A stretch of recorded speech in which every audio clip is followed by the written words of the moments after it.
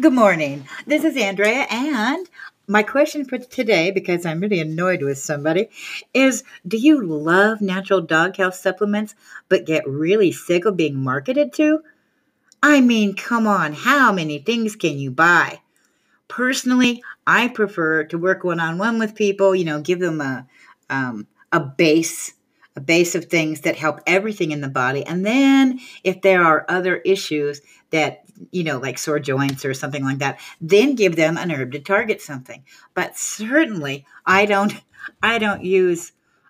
constantly sell. I don't send a bunch of emails out. And anyway, what prompts this rant is that there is someone that I subscribe to. Yeah, I'm an email subscriber to this company because I'm curious. I'm curious how they do things and if they have anything that's better than mine, which so far in 5 years I haven't found anything. But I just wanted to read you a couple of the headlines of my emails that totally ignore the heck out of me if I can do this without losing. Sometimes if I want to look at it on my computer, but sometimes if I switch windows, it cuts off the recording. So I'll try and do this quick and come right back. Okay, so here's one type. One, before it's gone.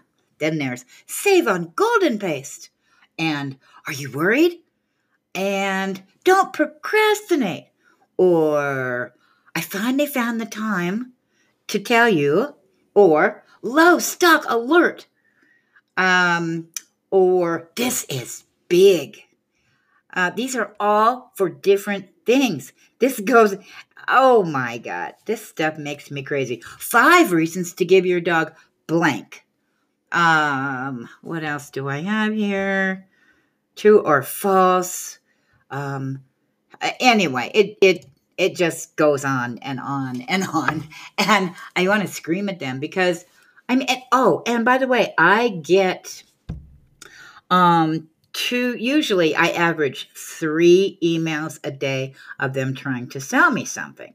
Personally, and I have stopped subscribing to them for a while, and then I go back because I'm curious what they're doing.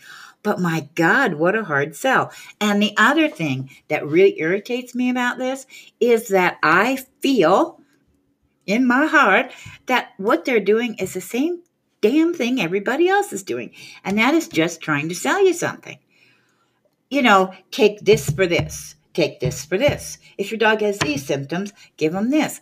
That's just the same darn thing as drug people do and over-the-counter medications do for us and for our dogs. It's like, oh my God, you have acid indigestion? Take Tums. Or, you go and there's a whole section of things that you can use for acid indigestion. When those of us in the know realize that acid indigestion is not from too much acid. The real reason you get that is because you don't have enough acid. There's not enough hydrochloric acid in your stomach to break down the food, and that's why you feel all bloated and nasty and crappy. So, anyway, that's my rant. Really? Really? Like, I just need to take this. If I bought everything they told me, I would have to buy a new kitchen to put all those dang pills in. Anyway, thanks for listening to me rant. And, it's just so much better if you have a core group of things to help your dog.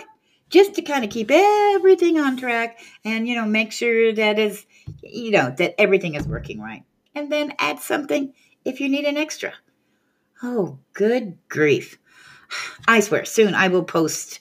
I really need to post at the end of one of these what I use for my dog because I've been using it for a long time and she's great. We have no problems. No problems. 14 years and she's never had to go to a vet for an illness. So I must be doing something right. And it's not buying all that stuff from everybody else.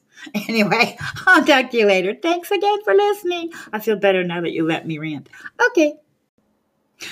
Oops, there's something I need to remember to tell you every single time I do a podcast, and that is I am not a veterinarian. I am not a medical professional, so I cannot give you medical advice, but I can sure give you some good advice. Okay, that's it. See you soon.